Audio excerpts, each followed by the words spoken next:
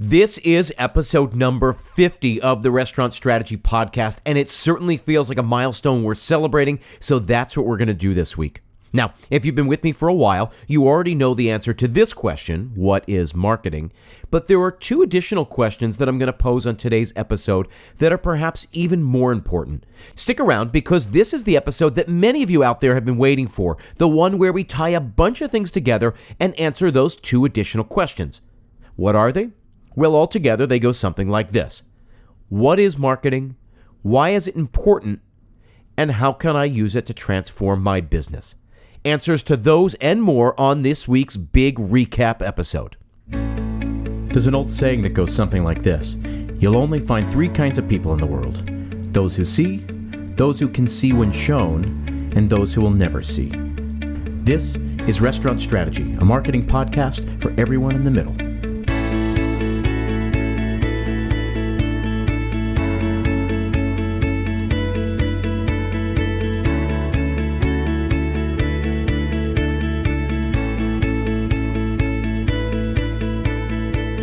Hey everyone, thanks for tuning in. My name is Chip Close, and this is Restaurant Strategy, a weekly marketing podcast dedicated entirely to the restaurant industry. Now, each week I choose a different topic. We explore that topic. We pick it apart. Hopefully by the end, we come across some useful insights, and then we always finish up with an assignment. I leave you with a short, actionable task, something you can do right away to start implementing some of the concepts and ideas we talk about here on the show, because I believe information is only as valuable as the action it inspires. Welcome to episode number 50. I launched this podcast last April, really as an extension of the work I do with my clients. So back in 2016, I founded my own marketing agency here in New York City. It's called Chip Close Creative, and it was a way of helping small to mid-sized restaurants get organized. After 20 years in the restaurant industry, I've picked up a few things. I've worked at a ton of different restaurants. I've opened nearly a dozen, helping to put systems in place to sustain their long-term health. I've learned a ton about marketing and storytelling as well, and only in the past 5 or 10 years have I come to realize just how crucial those things are to the long-term success of a restaurant. So those three questions again, the ones I mentioned at the top of the show. What is marketing? Why is it important? How can I use it to transform my business? In the very first episode of this show, I invited us to define marketing. I figured before we got into the weeds talking about SEO or content strategy or menu design or email marketing, before we tackled any of the tactics or tools we use to capture new business and build repeat business, we first needed to understand what marketing is. And so we did just that. Stop me if you've heard this before. Marketing is defined by just three questions. What's the product, who's it for, and how can we reach them? I put that on repeat because it's that important, but it can be a tricky thing to do. Just like a few weeks ago when we were crafting our 3 elevator pitches, right? You'll remember back. The short one was the hardest, and that's because there's no room for ambiguity. In one sentence, you have to give people all of the crucial information about your place. And the same is true when you try to answer those 3 questions. So to help you with that, I shared my 5 pillars of marketing. To remind you, they are identity, audience, competition, differentiation, and opportunity. So let's go through them. The first pillar, identity. We have to identify our product. We have to understand what we're selling, what experience we're crafting.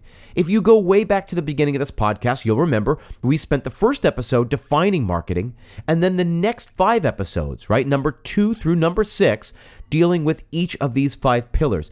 If you skip those episodes, I would urge you to go back at some point and give them your attention. There's also a freebie that goes along with those episodes. It's a workbook. Literally hundreds of you have used it already, and the link is in the show notes. You'll find it. Go grab that download and do the exercises for yourself.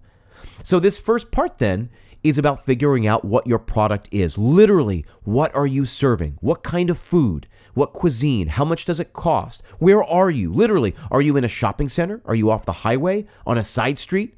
Look at your music, lighting, menu, staffing. What does all of that say about you? That's how you figure out your identity. There are all different kinds of restaurants in the world, and they each deliver something different. The fancy French restaurant in town delivers one sort of product, and the burger joint is offering another. Neither is better than the other. They're just different. And by that I mean, sure, The French place might use better ingredients, might offer better service, probably has a more appealing dining room, but it's also much more expensive and it takes more time. So, if you just left your kid's Little League game and are looking for a quick bite on your way home, that's probably not going to be the fancy French restaurant that charges $160 per person. What you need, the product you're looking for in that moment, is something cheaper, more casual, quicker. In that moment, the burger joint is the answer to all of your prayers. Which gets to the next piece of the puzzle, the who. The second pillar we talked about was audience. By better understanding what sort of product you're offering, you can then start to pinpoint a target audience. On past episodes, you've heard me say, identify a need and then solve that need. Whose problem are you solving?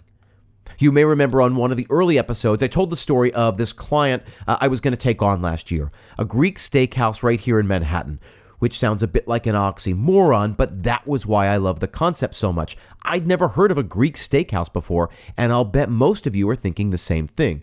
Great, I told them. This is a great place to start. But everything after that sort of fell apart because they fundamentally misunderstood what I was trying to do for them. I said, let's try to identify your audience. Who's this restaurant for? Meaning, what kind of person would love this restaurant? What kind of person would rave about this restaurant and return with friends to this restaurant? And the owner sort of dismissed me at that point and said, well, this restaurant is for everyone. And as I was starting to lose my patience just a bit, I pushed back and said, no, it's not. And he was taken aback and asked, what do you mean, no, it's not? And I simply responded by saying, no, it's not for everyone. It's not even close. You may want everyone to come here. You may believe that everyone will enjoy themselves here, but that's not what I was asking. For example, you're a Greek steakhouse. So right off the bat, I would say you're probably not catering to vegetarians, right? While there may be things you can serve to a vegetarian, you're not set up to wow those people. So let's get rid of all the vegetarians and people who don't particularly like Greek food. Because instead of a béarnaise sauce for the steaks or a bordelaise sauce, you've created a signature yogurt-based sauce. And it may be a delicious complement to the steaks, but it is unabashedly Greek. So if there's someone who doesn't like those flavors, they're probably not going to be happy here. Going a bit further, it's an expensive restaurant. Your steaks are priced at $30, $40, $50, even $60 per steak. Appetizers are $20. A cocktail is $18. There are 8 million people here in New York City, and a huge percentage of them can't afford a meal like this, right? To which he sheepishly had to admit that, yes, I was right. And so when you say this restaurant is for everyone, and I say no, it's not, it's because it's not for everyone. It's expensive, so you need to have money to dine here. It's dark with loud music. It's probably not then for elderly diners. When you start looking at the details of the restaurant, your audience will come into focus. And this is something marketers call an ICA, your ideal customer avatar. You look at the kind of experience you're offering, and you start by identifying who this product is not for.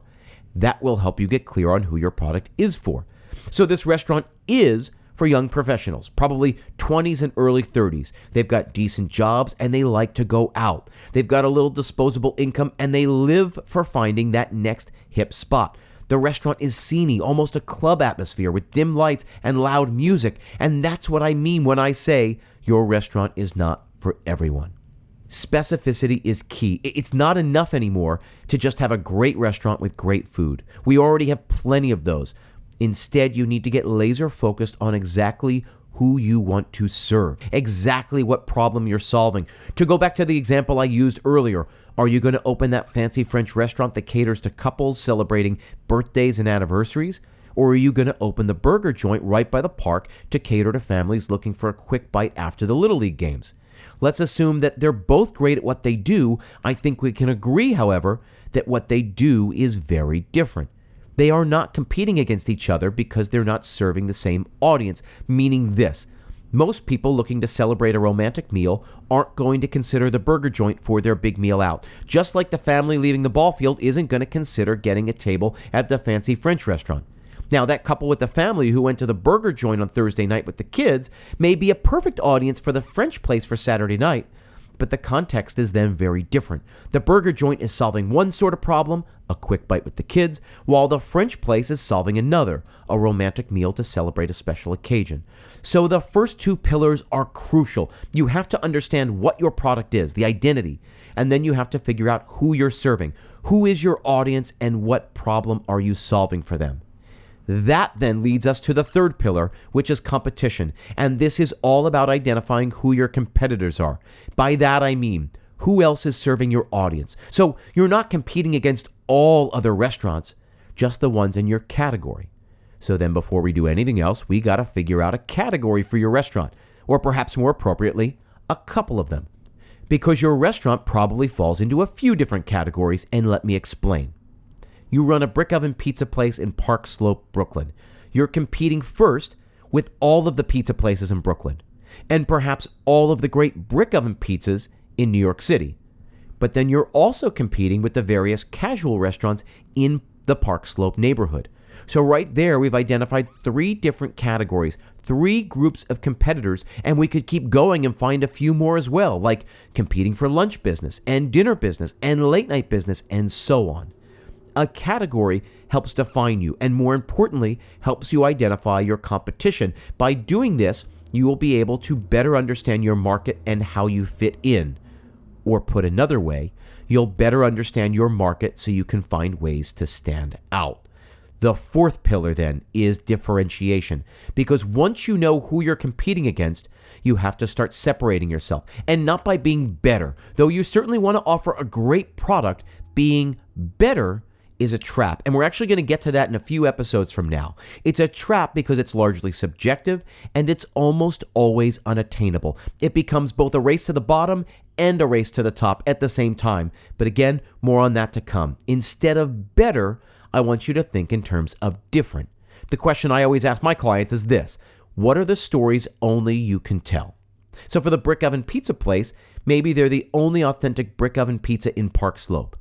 They're the only pizza in the neighborhood that doesn't sell by the slice, full pies only. Maybe they don't do delivery. They feel their pizzas don't travel well, and so they only offer the product in-house, which would be unique since most people get takeout to enjoy a pizza dinner. They offer the most toppings, including all kinds of unusual offerings like barbecue chicken and banana peppers. You want to figure out what sets you apart. You're going to use these answers here to market your restaurant. This is one of the most important pieces to the entire exercise. What are the stories only you can tell? That's actually part of the workbook, figuring out the ways in which you stand out from the crowd. And even if you own just a little bagel shop, you should be able to do this.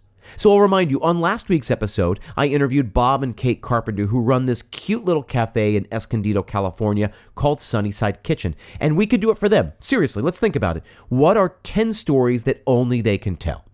Well, number 1, it's run by Bob and Kate Carpenter, a husband and wife team who opened this place as a passion project after losing their jobs in the recession.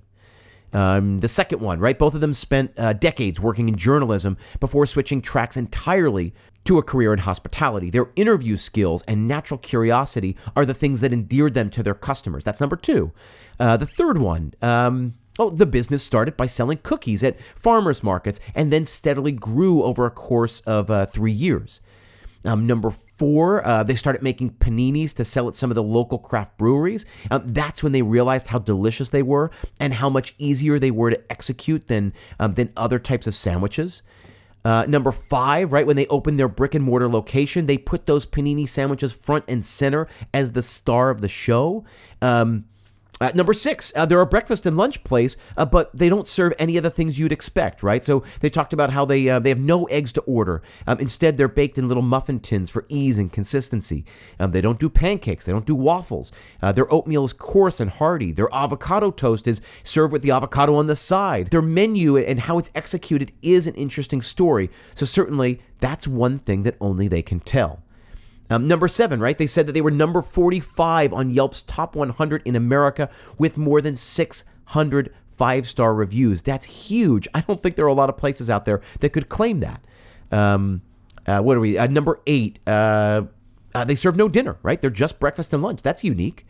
Number 9, they're They're closed on Sundays. I think that's interesting, right? So that's a story. Surprisingly enough, they're a breakfast place that's closed on Sundays, so they don't do Sunday brunch.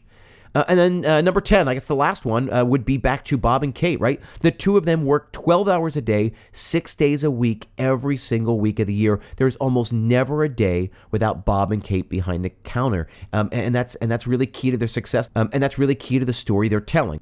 Now, the fifth and final pillar is something I call opportunities, which can be a bit confusing, but think of it this way. Every little decision is an opportunity to communicate something to your audience. The pricing says something about you, the kind of menu you hand people, the lighting, music, decor, the type of service you provide, and you're free to do whatever you want, but be deliberate about it. Recognize that everything you do communicates something to a potential customer. It's telling them one of two things. Either yes, this place is for you, or no, this place is not for you. And just like with the Greek Steakhouse, right? The clubby atmosphere pushes some people away, but it will also attract others. That's exactly what we want. You can't be all things to all people, so don't try to be. Instead, be very specific with what your product is, then figure out exactly who it's for. Identify who else is serving that same audience, and then find ways to differentiate yourself from them. Then everything you do, every dish on your menu, every song on your playlist, every person you hire, every picture you hang on the wall, everything becomes an opportunity to attract the kind of people who need what you have, who will love what you're offering. So before you do anything else to market your business, you have to get clear on all of that. It is that important. If you don't have answers to those questions, all of your marketing efforts will be wasted because they will lack clarity. Your offers will be vague and you will end up attracting no one, or worse, attracting people who aren't your audience. And what happens when an elderly couple sits down for dinner at the clubby Greek Steakhouse with dim lighting and thumping music? They're never coming back, and they're not saying good things about you after they leave. You want to fill your seats with people who want exactly what you have, people who will evangelize for you to their friends, family, and colleagues, people who will return time and time again. From there, once we know the product we're offering and who that product is for, then we start putting together our marketing plan. How do we do that? I'll tell you in just a second, but first, I want to say a few words about the 2 summer workshops I'm launching this June. So the first is called Email Strategy for Restaurants, and it's all about how to start building a list, how to grow that list, and then how to use that list to build a passionate fan base to drive more revenue.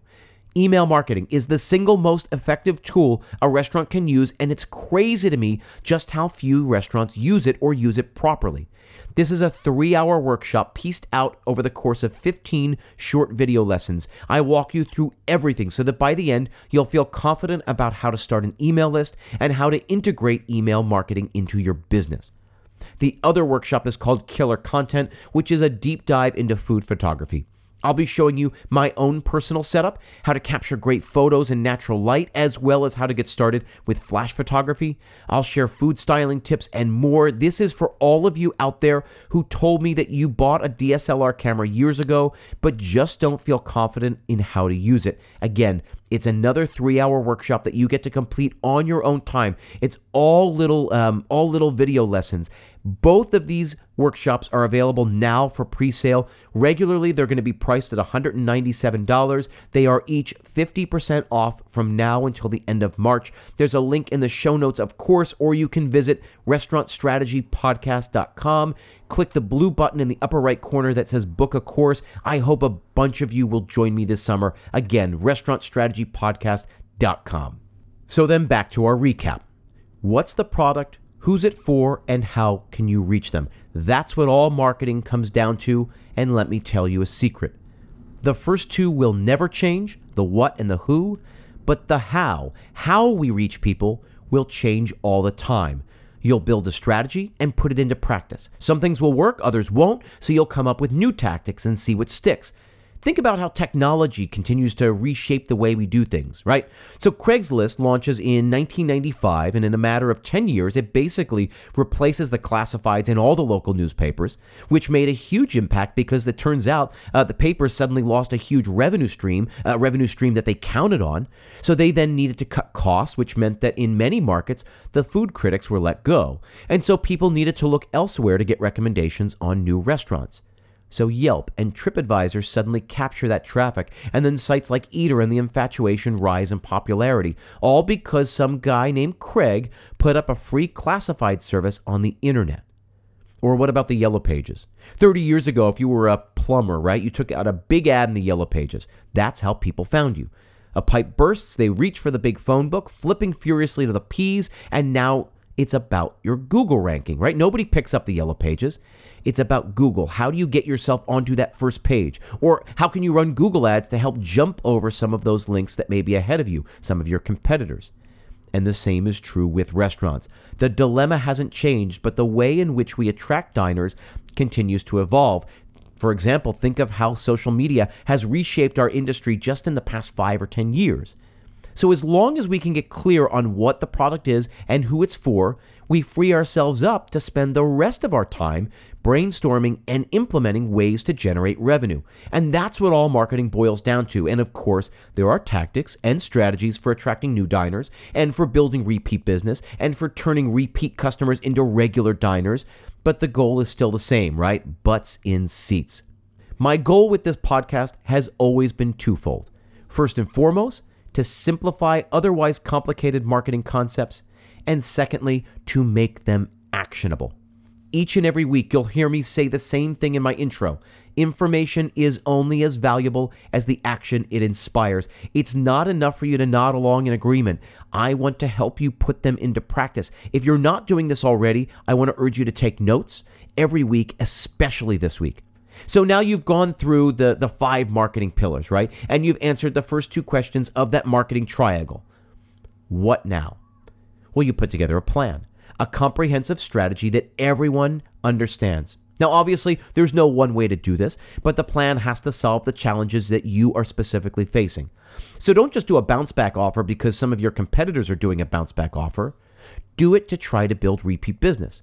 From here on out, you'll see one common thread, and that is organization. You need to be deliberate about what you're doing. Play offense while everyone else is busy playing defense. Give yourself the time to brainstorm and execute a plan that deals with your specific problems. Now, I work with a lot of restaurants, and I always break these problems down in this way. By all means, use this as a jumping off point and create others if you need them, but 6 different areas to consider as you put together your own marketing plan. Number 1, how are you attracting new diners?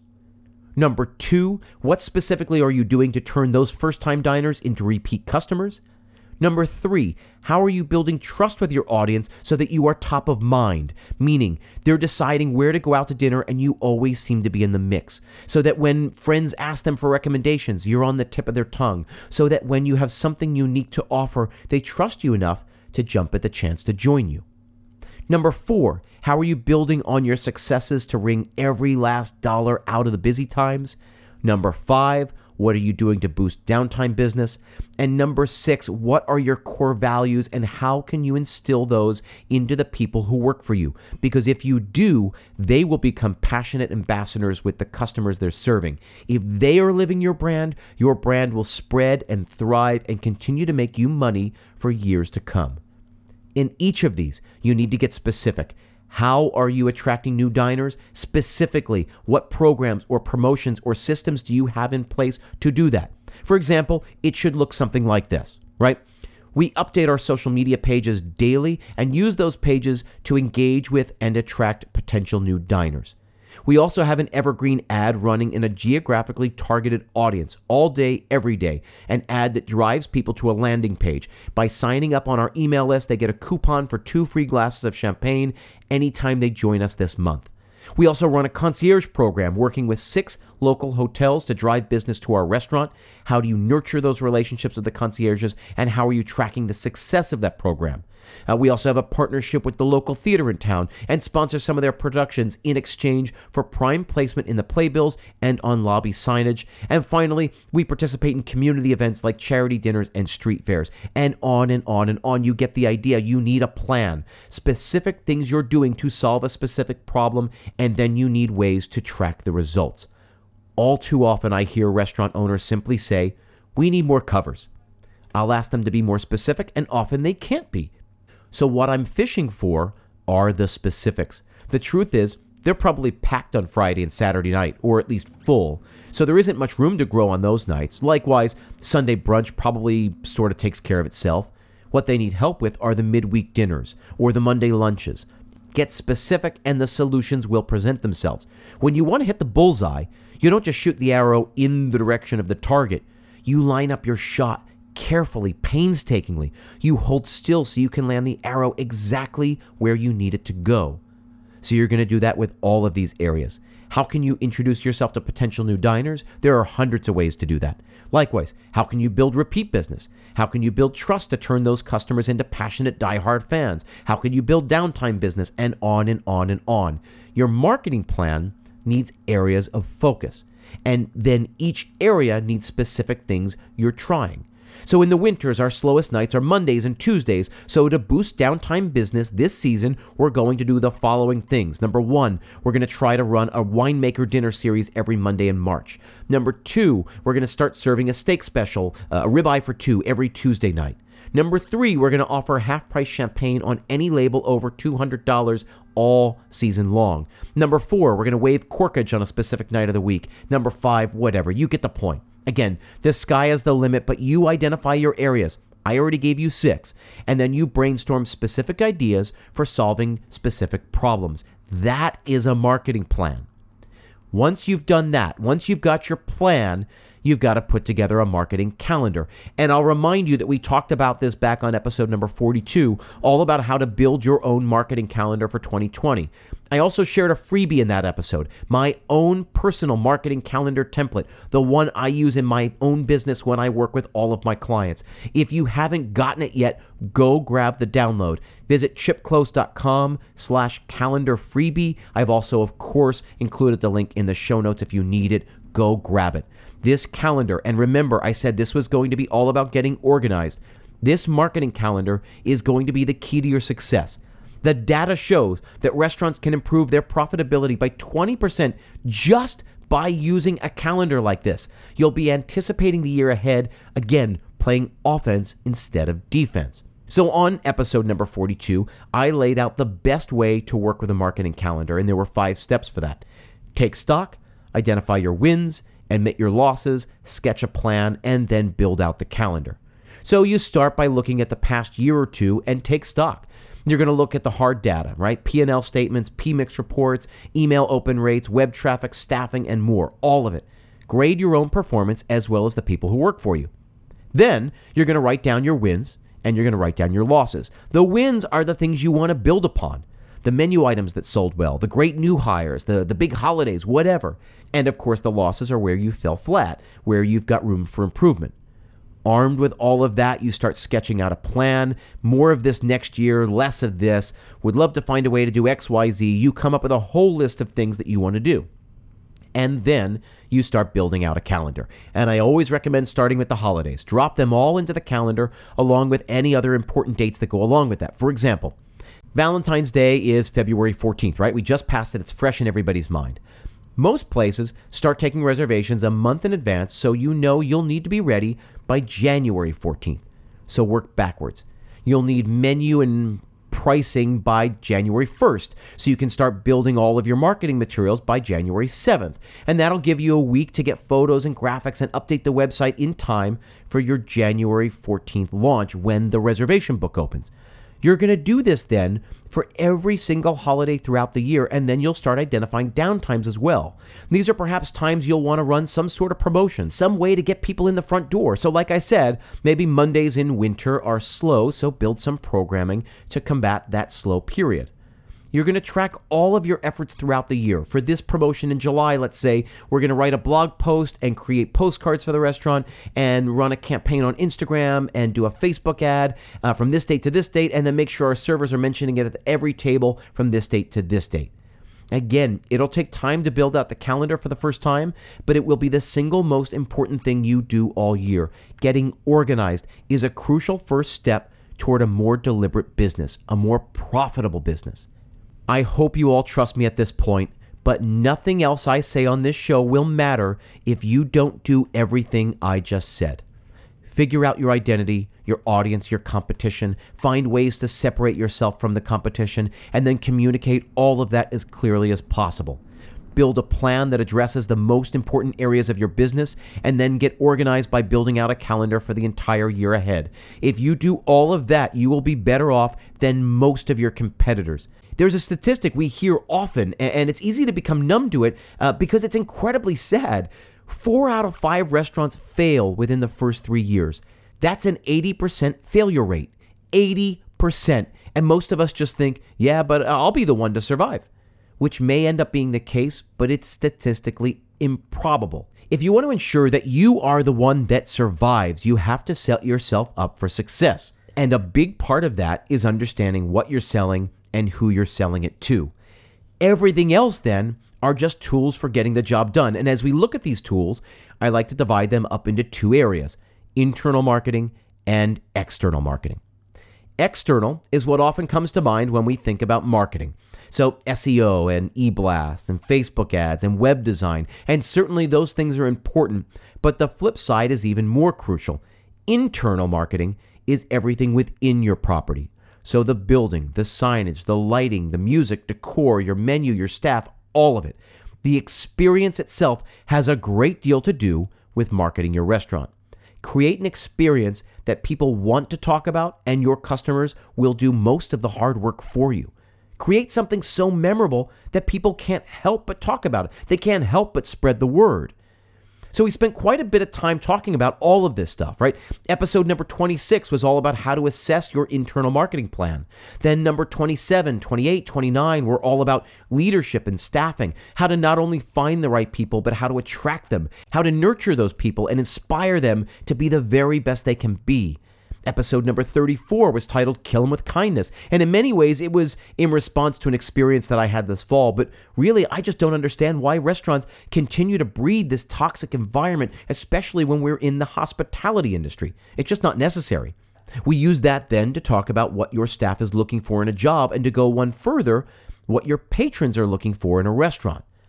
The very best way to sell people on future visits is to make sure this visit is absolutely spectacular. So good, they can't help but return. So good, they can't help but talk about it, text about it, post about it. There's an old saying that goes, marketing of the thing can't make up for the thing. If you've got a boring product, you can't lie to people and tell them it's something it's not. So don't make a boring product. Make something remarkable. Go outside the box and create something that doesn't exist. Something that will get people talking. That's how things spread from person to person a little bit at a time. When something is worth discussing, people will discuss it. The flip side then becomes that much easier. If you've created a remarkable product, your external marketing efforts become just a matter of telling people about that remarkable product. Think about the best products of the past 20 years. The iPhone, Uber, Airbnb, Instagram, Venmo. As we talked about in the elevator pitch episode, right, number 47, people want a reason to say yes, so give it to them. People are bombarded these days with ads and pitches, and while they may not ever say this out loud, all they're thinking is, why should I care about this? The answer to that question should go front and center in all of your marketing materials. This is why you should care. Why should I care about the iPhone? Because Apple created a stylish computer that's small enough to fit in your pocket. Why should I care about Uber? Because it's the most convenient taxi service in history. Why should I care about Venmo? Because it's never been easier to send and receive money to people. The Black Tap milkshakes get oohs and ahs as they go through the dining room, and they're dramatic enough that everyone takes pictures and then posts those pictures. And then all those pictures get new people to come in and try for themselves. And then they take their own pictures and then post their pictures, which in turn attracts all new customers, and the cycle repeats itself over and over again. Black Tap created a remarkable product, and the rest sort of took care of itself. So you create something incredible, and then find the people who want that something. Your external marketing is everything you do to reach out to people. There are tons of things that fall under this, but the most important one is your website, followed closely by your email communications, and then I think your social media presence. So your website is your online home. It should be an extension of the restaurant. This is where people come to learn about what you do and close the deal. Your menu should be posted here, along with your hours and location, and probably a link for people to make reservations. You'll want to show off pictures and provide easy ways for people to get in touch. You'll want some sort of blog page, a part of your site that is constantly being updated. This will help with SEO, how you rank with search engines like Google, and it will give you something to talk about. This, of course, leads us right into email marketing, also known as permission marketing. And I believe in this so much. As I said a little while ago, I'm launching an online workshop this summer to teach you all about how to integrate eBlasts into your overall marketing plan, right? In 1999, marketing guru Seth Godin coined the term permission marketing in a book by the same name, and he defined it as the privilege, not the right, of delivering anticipated, personal, and relevant messages to people who actually want to get them. So someone signs up for your email list because they like what you do and they want to keep up to date with what you've got going on. In just 20 years, email marketing went from novel to hated, now to necessary. In fact, now it's the preferred method of communication for much of the world. And so why would you as a restaurant owner not use that to your advantage? Not to take advantage, but to serve an audience who wants what you've got. Maybe you think you're too busy. You're not. It takes 10 minutes to set up an account on MailChimp and send your first email. It takes another 10 minutes to dress up that email and make it look sharp. Another 10 to import your list of emails into MailChimp, and in 30 minutes, you've reached out to hundreds or perhaps thousands of people who know and love your product. If you think you don't have time, if you think it's too complicated, if you think it won't help your business, if you think it's not worth the effort, I'm telling you, you're wrong. I've come to understand the power of cultivating an engaged email list, and I've seen firsthand how it can drive real revenue for a restaurant. The workshop this summer is the best way to get started. Again, you can find the link in the show notes to learn more. Finally then, I think restaurants these days need a strong social media presence. Note, I'm not saying slick and splashy, I'm saying strong. It needs to show off what it is you do well. It should help attract diners to the restaurant by showcasing the food, the space, the drinks, the people. It is the most effective, most efficient way to show off what it is you do. So use it. Use it as a lookbook, as a way to engage with your fans, but it only works if you stay consistent and maintain that strong presence. Your internal and external marketing efforts must support each other. They don't work on their own. For example, let's say you've got a great restaurant and are looking to boost downtime business on Sunday nights during the summer. You decide you want to put together a farmer's market tasting menu, all vegetarian. It'll be light and healthy and perhaps a bit cheaper than your regular menu. You work with a chef to develop the menu and it's gorgeous. You do all the work to get it ready and you launch it. But if you don't have an email list, how will you let people know about it? If you haven't established a social media presence, how can you promote the dinners? If you don't have a website that gets updated regularly, how will people find the details of the menu or book a table? Likewise, the other side is true. You can have the most beautiful website, a list of 50,000 email addresses and social pages with new posts going up each and every day. But if you don't have something remarkable to talk about, people are going to quickly lose interest. Marketing requires clarity. It requires organization, it requires action, and it requires that you be remarkable. I want restaurant owners to start playing offense instead of defense. Craft the restaurant that your audience so desperately wants. Fill a need. If there's any through line so far on this podcast, it's this. Good doesn't cut it anymore. You've got to be remarkable. The market is way too saturated, and you can't survive by being busy just 2 nights a week. Create a restaurant that solves problems for your audience. Be bold, be interesting, and most of all, continue to serve your customers. As Zig Ziglar famously said, you can have everything in life you want if you will just help enough other people get what they want. There are things certainly that I want in life, but I know it all begins and ends with helping you guys get what you want out of life. I know you want a more profitable restaurant. I want that for you. I know many of you are still working too many hours in your business that you feel like you don't have enough energy to work on your business. I want to help you balance things out. Each and every week, I sit down to think about what I want to say, and I sketch out the ways in which I want to communicate that to you. I take the time to record and edit these episodes, and I spend countless hours answering calls and emails because I love what I do, because I love this community. Now, I want to finish up with something we spoke about way back in episode number 11 when we talked all about Simon Sinek's book, Start With Why. My why may be very clear now, but it wasn't always. And yours may be fuzzy, but I hope you'll consider this as you set about the task of overhauling your business. Simon Sinek talks about the golden circle, right? So think of 3 concentric circles, one inside the other. On the outside, we have the what. One ring in is the how. And then in the center, we have the why. And most companies, he says, take an outside-in approach, meaning they can tell you what they do. And then as they work their way in, they get to the how. They can tell you how they do it, how they're different. But rarely do they ever get to the center. Rarely do they figure out their why, meaning why do they do what they do? In that book, he challenges the reader to flip it around and start with why. And just about a year ago, I started this podcast as a way of broadening my reach to help more people, right? I'm a storyteller, and I know I have a knack for distilling down complex ideas and simplifying them and making them actionable. I've worked with dozens of restaurants, many I've helped, and a handful that did not want my help. And those that failed did so because they weren't willing to take the steps that I lay out here each and every week on this podcast. These exercises work, I know they work, and I know they can help you, but I can't do it for you. Only you can decide if you want to take these next steps. So if you're just joining us, I'd urge you to start back at the beginning and go through all of the previous episodes. They're a series of lessons really meant to stack one on top of the other, all trying to bring you more clarity about your business, your audience, and your market. Again, marketing comes down to just 3 questions. What's the product? Who's it for? And how can you reach them? Figure out the first 2, and then we spend a lifetime figuring out the third. Moving forward, this podcast will mostly be an exploration of that third question, sharing tactics, tools, and yes, strategies to help you reach the audience you're looking to serve. Modern marketing isn't about pushy salesmen and hitting quotas. It's about connecting to people, learning about their problems, and then crafting specific solutions to their problems. It's why I love what I do. But remember, at the very top, I said we were going to answer 2 more questions. So, what is marketing? It's solving problems. Why is it important? Because helping people is the single most generous thing you can do, and remember what Zig Ziglar said. And then how can I use it to transform my business? Because shifting your mindset from selling to serving changes everything. How do we do that? Well, that's what we talk about each and every week on this podcast. This community grows more and more each episode, and I'm grateful to have you all here week after week.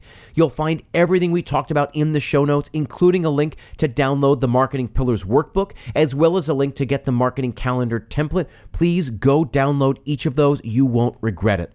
I'm also including the link to those courses we talked about. Again, I'm offering a pre-sale special, 50% off from now until the end of March. After that, it goes back up to full price, $197. I promise that the first 25 people to enroll in a course will get a free restaurant strategy tote bag, and I still have about 10 left. So go click the link or just visit restaurantstrategypodcast.com to enroll in one of the 2 workshops. As always, I appreciate you being here. I know there are a lot of great podcasts out there. It means the world to me that you choose to listen to this one. If you want to get in touch, you can do that by emailing me directly, chip@chipclose.com. That's CHIPKLOSE.com. Thanks again, and I will see you all next week.